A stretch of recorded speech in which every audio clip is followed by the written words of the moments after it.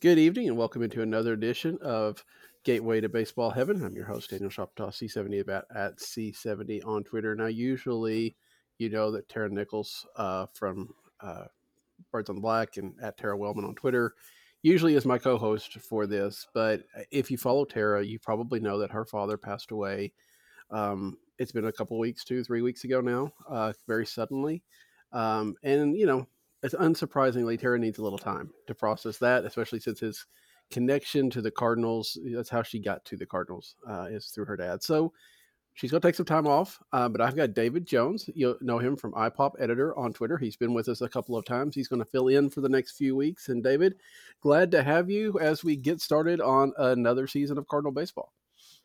Well, I appreciate you having me. It's good to be here, getting to do what I love to do more than anything else, or at least one of the things I love to do more than anything else. That's talk Cardinals baseball.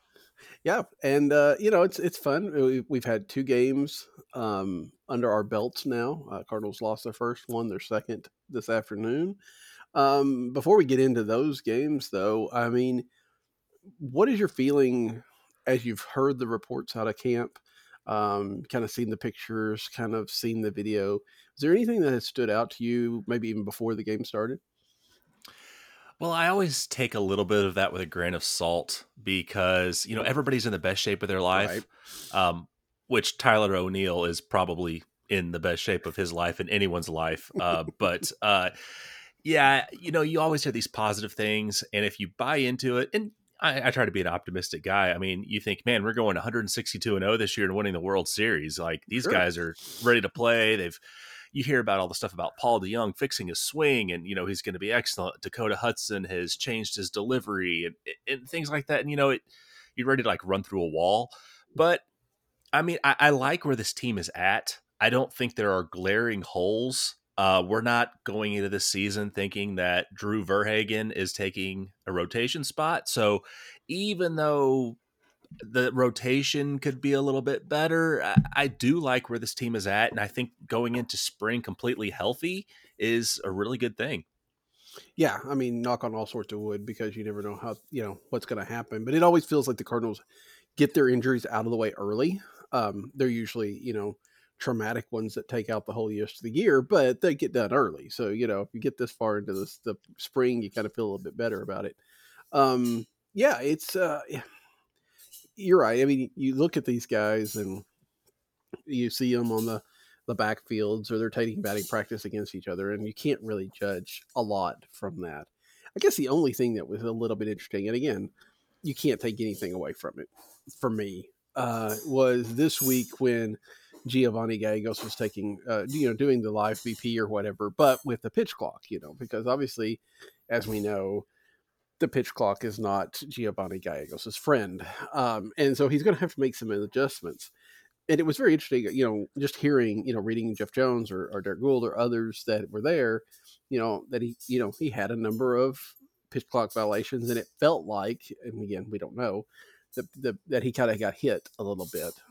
Which I mean, it's BP. I guess he's going to, but I think it's a little. I don't know. Do you read enough into it? The fact that the Cardinals then said, you know what, he's not going to pitch in the first game after all. We're going to put him back on the backfields and work on this a little bit more. Is this going to be an issue all this year, or do you think it's just, you just got to get this muscle memory going, and eventually, by the time the bell rings, it'll be fine, and we won't talk about it again? Yeah, that's a really good question. And I know there's some that say don't put any credence into what happens in spring. I mean, if Paul DeJong comes out hitting 450 at the end of spring, so what? Right. This is one of those issues that I do think this is something because his struggles with time have been well documented for years. And the fact that he's kind of admitting to this and the team is admitting to this. And when I saw that they pulled him away from actually playing in a game, that's when I thought, okay, there's more going on here. Now, is it physical? Is it mental? I don't know. I know that I've heard some people speculate that with the power pitchers that they like taking a full 30 seconds or 45 seconds because it let their arm heal. And so I even heard some say like a guy like Helsley who might be throwing 100, suddenly he may be throwing 98 because he doesn't have that full chance to let his arm rest. Now, I was happy today to see him hit triple digits. Now, what's going to happen when we get to July and August? Is that Right. still going to be happening? I don't know. But it was still nice to see. With Gallegos, yeah, I am a little bit concerned there. It seems like he may have to get over a mental hurdle before he can get over the physical hurdle. And I don't know, maybe by June and July, this is a non issue. But right now, it does seem like it's kind of affecting things. Yeah, again, you don't want to read too much into it, and I'm definitely one that's going to read too much into it. But you do wonder about how Gallegos has made his career, he's made his effectiveness on a certain way of pitching, and then you take that and you say, okay, well, you've got to do the same thing but in less time. I just wonder. I wonder how effective that is going to be and how you can make those changes because that's a lot of like I say, muscle memory. When you you have to be thinking about it every single time. Not only you have to think about what you're going to pitch and where you're going to pitch it, but then you got to think about getting it done in 20 seconds or 15 seconds or whatever the case may be. Um, so I don't know. I think that's interesting. What is your thought here as we've started spring training about this pitch clock thing and the focus that seems to be on it? Now that I hope you've had a chance to watch at least some of the last couple of games. Has it changed your opinion on the feel of the game? What are your thoughts on that? I'm kind of iffy. I mean, I'm kind of like a 65-year-old man in a 30-something-year-old body where I've never been annoyed by pace of play. Mm-hmm. Now, if it's a weeknight and the Cardinals are playing on the West Coast, sure, it'd be great for those games to get over earlier. So I'm not deciding, do I go to bed at midnight or do I miss some of it? I've never been annoyed by 3-hour games, but I get that some people are. So seeing the games at 2 hours and 33 minutes, that's fine. Watching these games, for one thing, and I know this is going to change in regular season, Mm-hmm. seeing the pitch clock has annoyed me because Yeah. my eyes go right to it. I feel like I'm Mm-hmm. watching like college basketball and the shot clock is winding down and I'm like expecting the crowd to start chanting like 3, 2. So that's annoyed me. And I'm glad that's going away. Um, there is an element of it. And I guess some of it depends who's on the mound. Like I was watching Miles Michaelis pitch and it just looked natural, no big deal. Mm-hmm. There have been some other guys where I feel like I'm watching the game, like I hit the fast forward button on my Right. TV Yeah. and it's just a little too fast. And I thought, man, if they had an extra 5 seconds, maybe this doesn't feel so rushed. Like it just seems like almost reminds me of, hey, let's hurry and get through this because the rain's coming and we want to Mm-hmm. beat the rain delay. Um, I, I don't know. I think I will probably adjust to it. And it's one of those things that by next year at this time, I don't even notice. But right now, it's still a little bit different because change is different. What have your thoughts been on that? How's it felt to you? Well, I'm kind of a lot of what you're saying. It really reverberates with me as well because I have never been worried about time of game. Pace of play is one thing, right? You don't want a guy, 15 pickoffs at first and taking forever and guys backing out of continuing to adjust their batting gloves and things like that. I get as long as there's action and things moving. But I also think it is telling that baseball is saying, okay, we're going to play the regular season under these rules, but when it comes to the playoffs and when the games actually matter, then we're not. And granted, hopefully those players have kind of gotten adjusted to that, and you're not really needing it in the postseason. But I think it's also the fact that there's a lot on this, and so if there's a lot on playoff games, there's a lot on games in September or late September, when a pennant race is on the line. I don't know. It hasn't been that big of an issue for me. I I would I don't know. You're right. Again, the first game I saw was the Royals, and no, it wasn't the Royals. It was Seattle and San Diego on Thursday, I think, or Friday, and watched a little bit of that. And that stadium, the clock was right behind the batter, and I felt like I was watching the clock more than actually watching the game. I mean, Yeah, I saw that too, and I hated that. yeah. Yes. Today, because yesterday on Valley Sports, they kind of occasionally put it down in the corner. Today it was down there with the, you know, only when it got down to like 7 seconds or something like that in the bug where the bases were. That seemed a little bit less obtrusive, and so I could deal with that. If when they get to Busch Stadium and there's a big clock behind them, I'm not going to be real fond of that. But we'll see how that goes. I do, like I said, I think it's a little bit overkill. Um, I think I thought it was very interesting that Brendan Schaefer put out, look, guys, y'all are going to be pretty disappointed when you're, an hour and a half into the game and they're cutting off beer sales because they're, in the seventh inning. And, to some of that is like, where's that balance, right? If you go to a ball game and you've made the effort and everything to get there, you know, do you want a 2 hour game? I mean, it's like, I just got here, I just fought this traffic and now all of a sudden the game's over. I mean, I get you don't want a 4 hour experience necessarily, but again, I don't go to very many ball games, and I know that a lot of people are going to enjoy this. So you're right. I'll adjust. I am an old cranky man, and I get that. I'm still one that argues against wild cards. So it's just not no pleasing me. I don't guess. Um, so we have seen a couple of games. Um, any takeaway? I mean, just looking at that, and I haven't. Yeah, I've watched about 3 or 4 innings of probably each game. I haven't really gotten a chance to watch a whole lot of it. But is there anybody that stood out for you so far? Uh, I don't want to overreact to things. And it's one of those things, if someone's not doing well yet, then that's not on my radar. I don't Mm-hmm. care at this point. If someone's doing something spectacular, however, that will catch my attention. And Jordan Walker, oh my goodness. Um, that bomb. And we're not talking about a bomb off a pitcher that's going to be an A ball Right. in a few months. I mean, he hit that off Johnny Cueto and 420 feet, 108.9 miles per hour off the bat. I mean, goodness sakes. I mean, it's what's advertised, but it's nice when you see what's advertised actually taking place. And so that for me was just saying that was great to see. I mean, Mason Wynn getting a couple hits. I mean, if someone said, yeah, Jordan Walker hit a 400 plus bomb, Mason Wynn had 2 hits, and Nolan Gorman had 2 hits. My question is, is this going to be 2023 spring training or are we talking 2028 regular season? So Mm-hmm. it's kind of cool seeing the young guys perform like that. Outside of that, it's nice to see some guys getting work, but yeah, nothing that I would overreact to. But yeah, when you see Jordan Walker hit one of those, you're just like, okay, yeah, I can get used to this for the next 15 years. So again, to greatly overreacting, and obviously Jordan Walker is on a Hall of Fame trajectory now. But do you? I mean, where do you think? A lot of people talking about him having a chance to make the team. I'm still of the opinion that there's a lot of guys in front of him that the Cardinals still want to look at, and they're not necessarily wanting him to, be a bench guy in the major leagues. They'd rather have him play at Memphis. But is there a scenario where he forces his way on? Because this is a good start for that. I'm going to say this pretty definitively. Jordan Walker does not make this team out of spring, barring like 3 outfield injuries. Mm-hmm. I think he could hit 330, 5 home runs, look great. I still don't think he's going to make the team, and I'm okay with that. I don't think this has anything to do with his not starting his clock or anything like that because Right. rules have changed and stuff like that.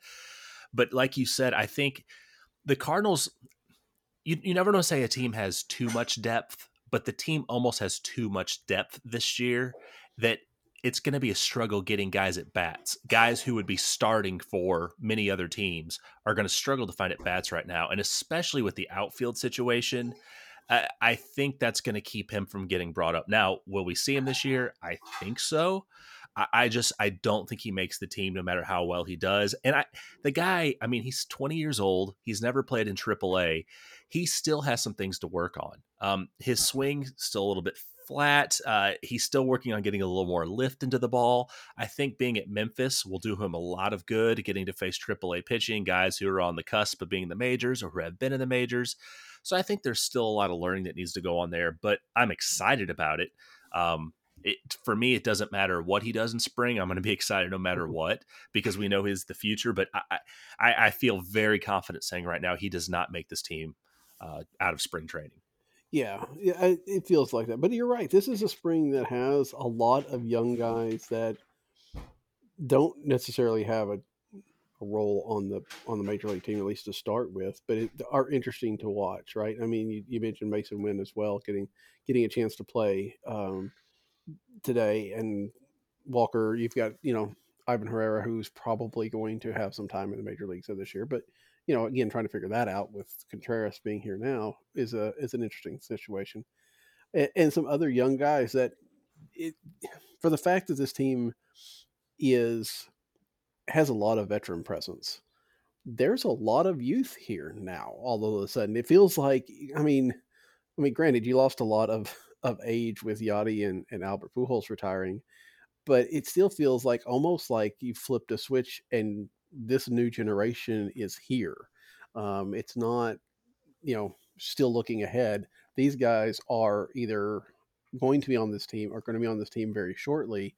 And I guess that's a really the good thing about Cardinal baseball is you don't have a window. You just have this gradual transition, and you're still competitive the whole time, but you transition from one batch to another batch without even knowing where one ends and when one begins.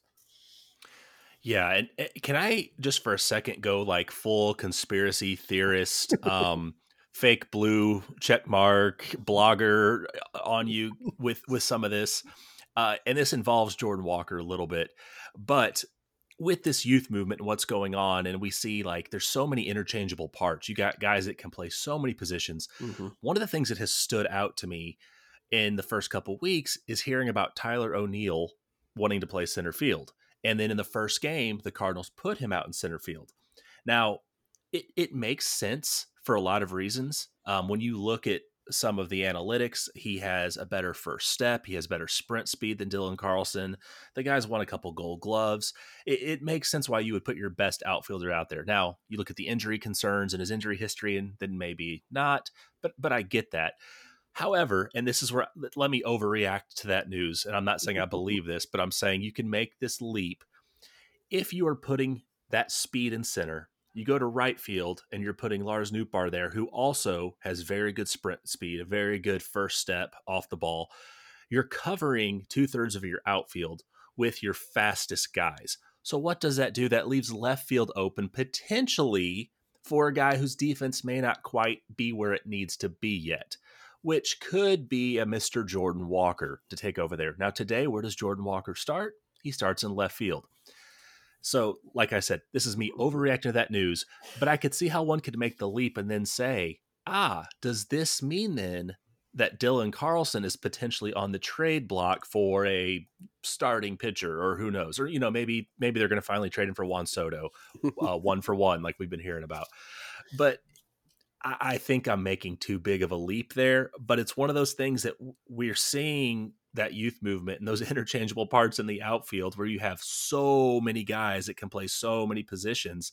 Um, it it's going to be fun to watch, but it does make me question: is there something else that could be going on? Some movement could we see the youth being put in? Could we see some of the youth being traded? I don't really know at this point, but the Cardinals have a lot of good players who can play a lot of positions. Yeah, and I think we've seen. I mean, I get what you're saying in your conspiracy, tin hat type of thing, and I think there's something to that in the fact that they want to leave that option open. If it becomes, even if it's not for the beginning of the year, if it's for June or July when Jordan Walker's ready to come up, then they can, if Tyler O'Neill's hitting and Dylan Carlson's not, then Tyler O'Neill can shift into to center, or maybe he's already been playing there and it won't matter. But um, I think it's also that the Cardinals are just, it may be just trying to have that many options so you can maximize your team each and every day, right? I mean, if if the numbers say that Tyler O'Neill hits a guy better than Dylan Carlson, then you could put Tyler O'Neill out in center, and Carlson could be your guy off the bench that day. With Nootbaar and maybe Burleson out there in the apple. Maybe that's the lineup that works, and you don't have to put a player out there that's suboptimal on that day. I'm not saying that Dylan Carlson is a suboptimal player by any means, but maybe against that pitcher he is, and so you don't have to run him out there because he's the only center fielder you have. Um, it is interesting that the outfield is flexible like that. The infield is somewhat flexible like that. I mean, the corners are kind of locked down, but the middle infield could shift around depending on how things go. Um, I just feel like this is kind of this new era of baseball, and they have a manager that can handle that. I mean, the Cardinals tried to be really flexible with Mike Matheny, and it didn't work. And then they had to go and shift to be like extremely rigid because, and that didn't work. Um, but a guy like Ollie Marmol who is open to some new ideas and new approaches, it feels like having those extra tools, having those extra options is just another thing for him to, make a better lineup if necessary. Yeah, and if I'm speaking like realistically, what I think is happening, I really think this is more analytics driven. That them looking at it and saying, if we put Tyler O'Neill, a healthy Tyler O'Neill in center field, we have Lars Nootbaar in right field, that maximizes the defense in the outfield, and that includes putting Dylan Carlson in left. Dylan Carlson is a fine defender. Mhm. He's doesn't quite have the same speed that Tyler O'Neill has in center field. And I know some people are saying, well, this is O'Neill stealing Carlson's position. Not necessarily. I mean, people forget that was Harrison Bader's position. Carlson kind of, I don't want to say got forced into it, but they needed somebody to step up, and he did. And so he played that for the rest of the year. I think some of this too. I think this is the team trying to light a fire under Carlson. Mm. I think this is them trying to push him, letting him know there is a little bit of competition here and seeing how he responds. But I think that they view him as a key component to this team and they're looking to maximize what they do. But when you do put O'Neill out there, like you mentioned it, if you have Burleson, if you have Yepes, if you happen to have Jordan Walker out there, or maybe it's Brendan Donovan on a certain day, that makes the outfield better having O'Neill in center as long as he can stay healthy. And Mhm. as we've seen in the past years, that's no given. Right, right. And there's no given, Dylan Carlson has also had his issues over the last little bit, right? And so, having another guy that could cover for him if he does get hurt or is a little bit ineffective doesn't is not a bad thing either. I just think it's very interesting also if the reporting is accurate, which I'm sure that it is, that Tyler O'Neill's the one that pushed this, not necessarily the team. I don't know what the team would have necessarily done. I mean, Tyler O'Neill has played some center, so I'm sure that they would put him out there anyway. But it's very interesting to see that he was the one that kind of spearheaded this change, and the team went along with it. Versus, I feel like a lot of times it's the team that says, "Hey, come to camp, getting ready to play center field," instead of the other way around. Yeah, and we don't know what's being said behind closed doors Sure. either. I mean, they could be saying, you know what, you're playing this position in the World Baseball Classic. Let's go ahead and give you some reps there before you leave. You'll go and play it there for Canada, and then we'll see what happens. But, while he's gone, somebody's got to play center, so Carlson's going to have his shot. So it could be one of those things that they're just letting him play it now because he's going to be playing it for the WBC, and to see how it plays out and see how it looks like in actual game situations. And then they can reevaluate in a few weeks and see how things are going. But there could be more going on, or this could be something, it could be nothing. I don't, even though I gave that conspiracy theory about a trade on the horizon, I don't think anything is actually coming. Sure. I think this is them just trying to look at all options and see what's going to be the best situation. Again, 2 days, so you can't take a whole lot out of it. It was probably good to see Paul DeYoung with a base hit yesterday, and at least I saw his second at bat. He got down, I think 1-2, and wound up maybe grounding out, maybe flying out. I don't remember, but he didn't strike out, and that was a big thing too. I'm very interested to kind of keep an eye on if this swing change, this much ballyhooed swing change. Well, I don't expect Paul DeYoung to be like an all-star shortstop anymore, but if he's passable, that's a lot better than what we've seen over the last couple of years. And I think that's not impossible. I don't know if I believe that he's going to be, but I don't think it's impossible to see a at least improved Paul DeYoung this year. Yeah, and I'm rooting for the guy. I mean, he's been kicked down by so many fans. And by all accounts, seems like a great dude, a guy who wants to win, a guy who's trying. It's just whether there's a mental block there or whatever it is. I mean, he hit great in spring last year. When he went down to Memphis, it looked like everything was figured out and he was crushing the ball. He comes up, he's crushing it again, and then it just falls off again. Mhm. And so I'm rooting for him. I hope he finds something that works. I just worry that no matter how good he does, it's going to fall off completely again. I hate that. I hate assuming that, but we've seen Mhm. that happen too many times. Yeah, I mean it's Paul DeYoung would have to have a good season through like July before I think we really actually believe it, right? I mean, it's like when's the drop off coming? So, but it's also nice to not have to go into a season expecting and relying on Paul DeJong to be your shortstop, and need him to produce, whatever you get out of him this year is kind of a bonus, and that's a nice thing. Um, Absolutely. the only person I have, like I said, limited watching.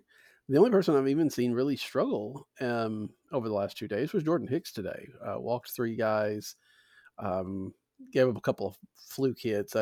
He wasn't hit hard, and kind of infield variety. But the walks is a troublesome because that's one thing that has always held Jordan Hicks back, has been a little bit on the control side of things. I think. Um, you know, how far into spring training do you think you go before you get concerned on a player like that? Because obviously, one game you don't, okay, whatever. If he comes out next time and he's still, walk up a batter or two, maybe it's no big deal. But after third or fourth outing and he's still having this, is that a time for concern, or do you just say maybe chalk it up to working on something? Yeah, and what you just said at the very end there was what I was going to bring up Mm, because we don't know what they're doing. I've heard Wainwright go out.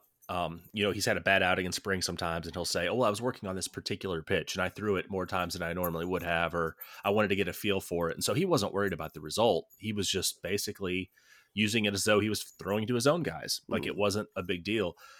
So I don't know. With Hicks, 5, 6 outings. If we're still seeing issues, then maybe there's something there.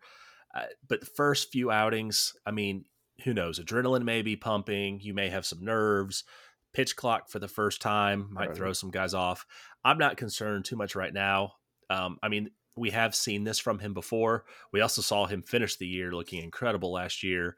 So, unless there's an injury concern there, I'm not going to look too much into it until we're getting close to the end of spring. Well, and to wrap the show up, we need to go back to the beginning, and I mean the beginning of yesterday's game, because apparently drama is going to be the key word right now, at least when it becomes to Ollie Marmol and CB Buckner, the non-handshake heard around the world. Um, again, Ollie got thrown out last year by Buckner, and had some fairly choice words for him then, and apparently not Buckner, not a big believer in forgive and forget type of thing. Um, Again, it seems a little silly to talk about, but when you've got an umpire, you know, back in the day, it was what was it, Earl Weaver and oh man, I can't remember the umpire's name, Ron Luciano, and it got so bad between those two guys that they would never assign Luciano to Weaver's games because you just couldn't do it. It's been a long time since they've had anything like that, but there is, I mean, fans already don't trust the umpires, right? I mean, that's just the nature of the fan. But Hmm. when you've got a situation like that, it's very difficult to, it leads a little credence to any kind of questionable call. Yeah, things are bad when Angel Hernandez is part of that crew and he is not the one being mentioned as the terrible umpire. Exactly.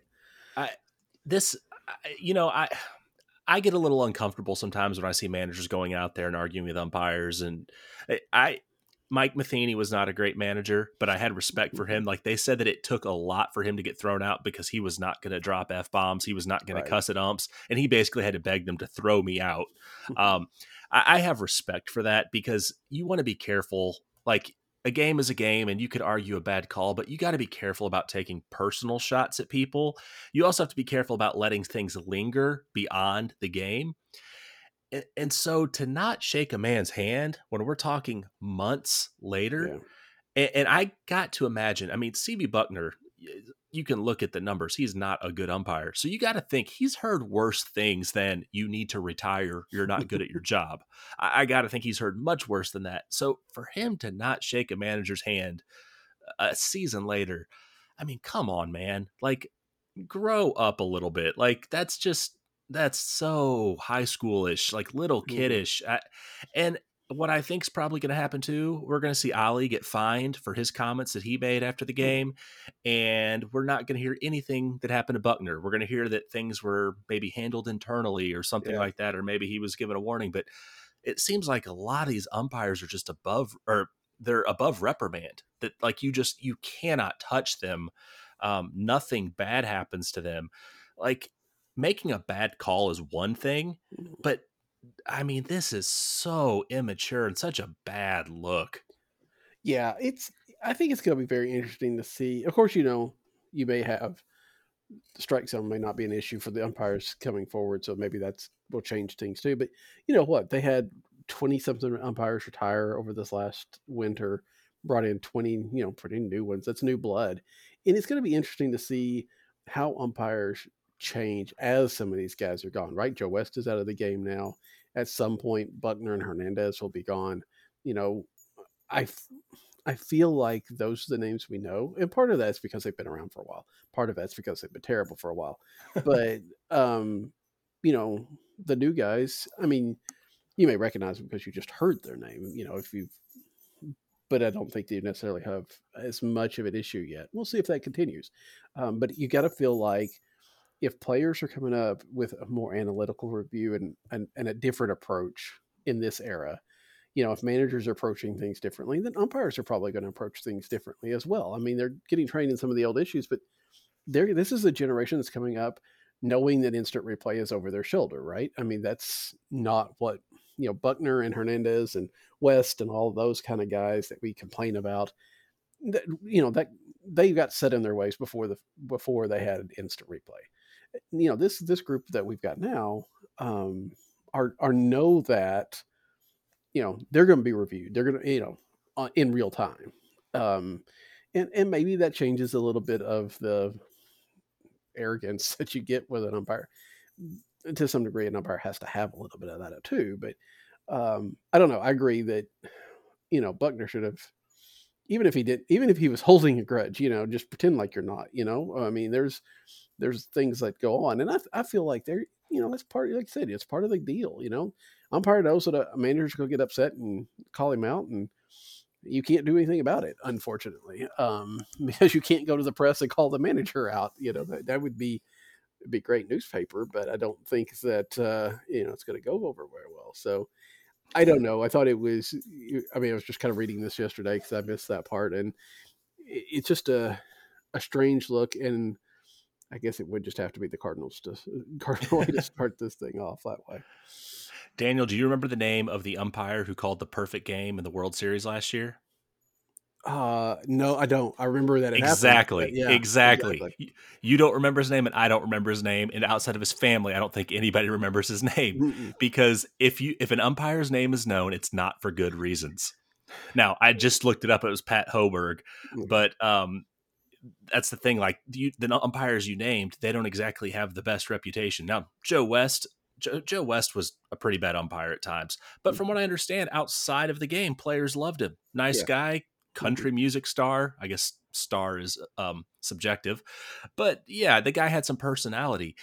But man, when you're hated inside the game and outside the game, whoo, yeah. I mean, come on. I mean, but of course we see that in college basketball too, with there's certain refs that, like, when they're coaching your team's game, look out, because there's going to be 45 fouls called and 6 technicals. We see it in other sports as well, NFL. But man, like, you're there to do your job and not necessarily have your name known among the masses. It will be interesting to see how this goes forward. Yeah, I think Doug Harvey is the only umpire that was ever known for being good. You know what I'm saying? I mean, anytime you mention an umpire other than that, it's because there's something going on. I mean, Jim Joyce obviously missed a call in the wrong time, and he wasn't necessarily a bad umpire. You just got thrust in the spotlight. Don Dinkinger, I have no idea what kind of umpire he was, except for the one call that he obviously blew.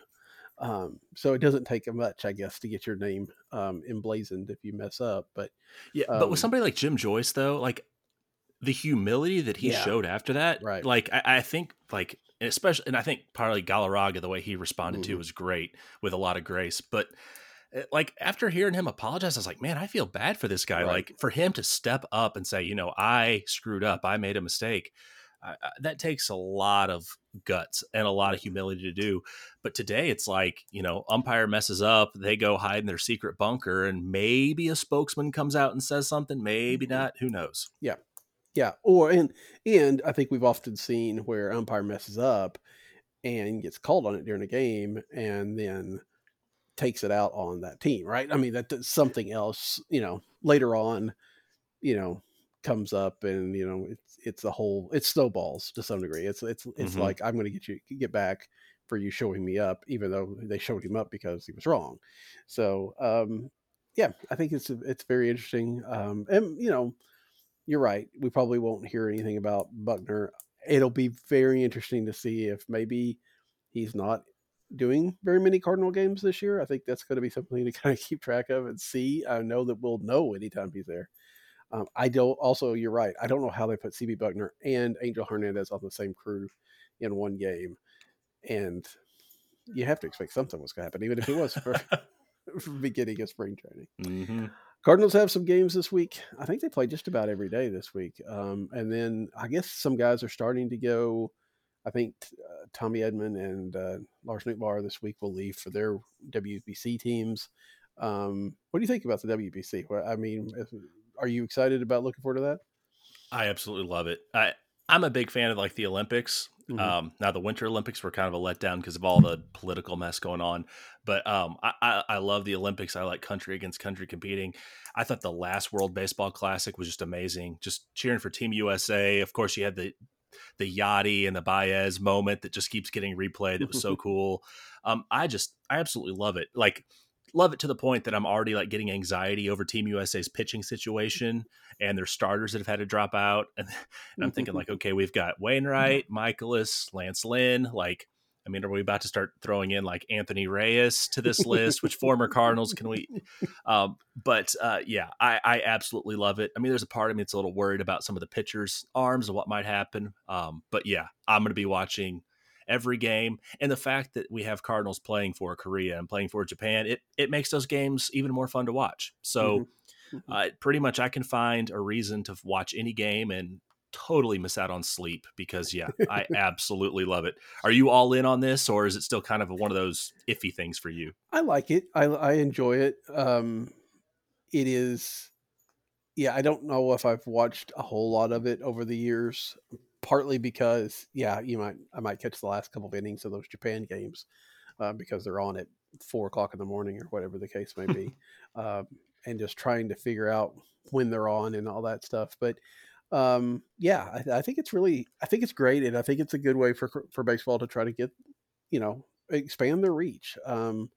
Games like the London series and the games that are in Japan and other places like that. I think anytime they can get their product out there, I mean, that just helps another generation really appreciate the game and to start, following up. And, maybe at some point in time, I mean, we're talking decades down the road, but, maybe there is a European baseball league or something like that. And then you can maybe at some point have a true World Series. I don't know if that's even possible, but it feels like, this is the kind of the first steps towards something like that. And, it's a good thing. I think that's, we like baseball. We like to see people watching baseball. Apparently we want to see less baseball since we have pitch clocks, so that's another story. So yeah, I think it's a great thing. And I'm interested to see how it all turns out as well. And, it's good that for the most part, I know we all remember Mitchell Boggs, but for the most part, there hasn't seemed to be a whole lot of hangover or issues coming out of the WBC into a season, and hopefully that continues again this year.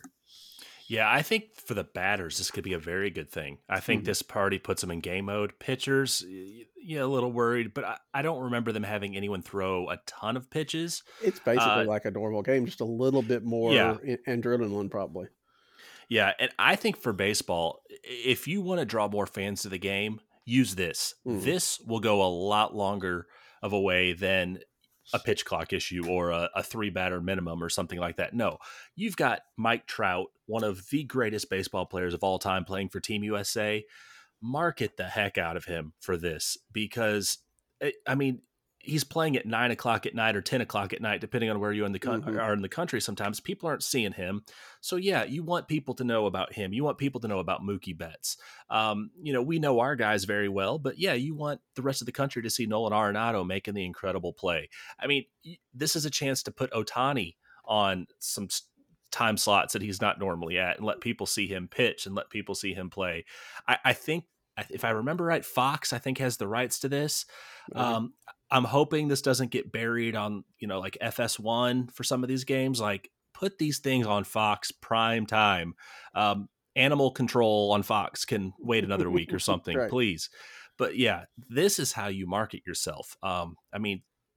Get people all, patriotic about this, no matter what country they're in. And this will draw fans to the game, I hope, if it's done right. Baseball has a marketing problem right now, and this is one way to kind of fix that if they do it the right way. Yeah, and it's baseball, so they probably won't. But yeah, we can hope. We can hope. David, it's been good. Look forward to having you on for the next few weeks, and by the time next week, we'll have another set of games and hopefully a little bit more insight on what this team looks like. But it's been fun. It has. And I would guess by this time next week, we'll be talking about somebody who's been removed for precautionary reasons for some type of tightness. So we'll have that to talk about because it's always coming. Yeah. Once you get into that game mode, something always seems to be that way. So we'll find out who. So until next week, for David, I'm Daniel. Good night. See ya. Hey, Cardinals fans. Thanks for listening to this week's show. If you liked what you heard, you can find us on iTunes. Just search Gateway to Baseball Heaven under podcasts and click subscribe. While you're there, feel free to give us 5 of those little gold stars or even a quick review.